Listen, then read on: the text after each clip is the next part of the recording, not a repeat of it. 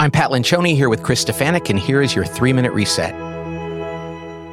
I'm thinking today about martyrdom that we all experience in our lives. Now, most of us think of martyrdom as a bloody thing where we lose our lives and persecuted physically, but there's something that people refer to in the church called white martyrdom, which means you don't get blood on you. You keep your shirt white, essentially, but you still experience suffering as a result of your faith.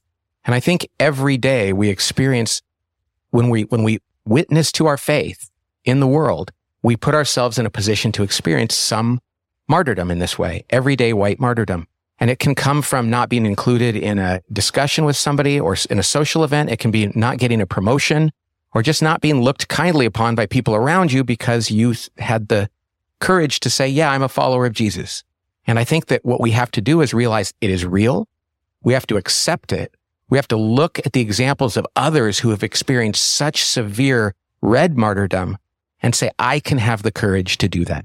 And I love that the word martyrdom is used in this context because it shows you that even though it's not this glorious moment where you're becoming a canonized saint because of your sacrifice before others, well, the angels and saints see what you're doing, and it's no less important. And sometimes it's even more difficult. You know, I know of this one cardinal in the church, cardinal archbishop in the church, who was jailed unjustly for something he did not do, and he was put in solitary confinement for over 400 days. And I said, wow, the heroism you practiced there. And he lived a very virtuous life in there, was forgiving and loving to everyone around him. And he said, you know, it really kicked in, all the graces. But he said, it's actually more difficult for me to be that calm in traffic. It's the everyday stuff that grates on you, right? It's actually more difficult than those big moments where you have to muster all this heroism inside. But it's no less important, the daily stuff. Yeah, when a friend or a relative rolls their eyes at you because you believe something, or you realize people aren't inviting you back to their house because they know that you believe something that they don't. Those kind of things, they matter. Now, I want to say this, though.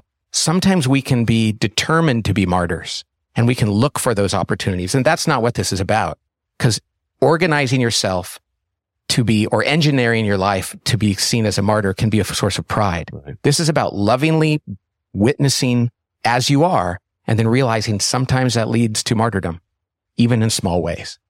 Let's pray. Lord, help us to really take advantage of those small opportunities to sacrifice every day that come our way, so that with the gift of our lives and love, we would be witnesses to the glory of your kingdom and to your love for all humanity. Amen. Amen.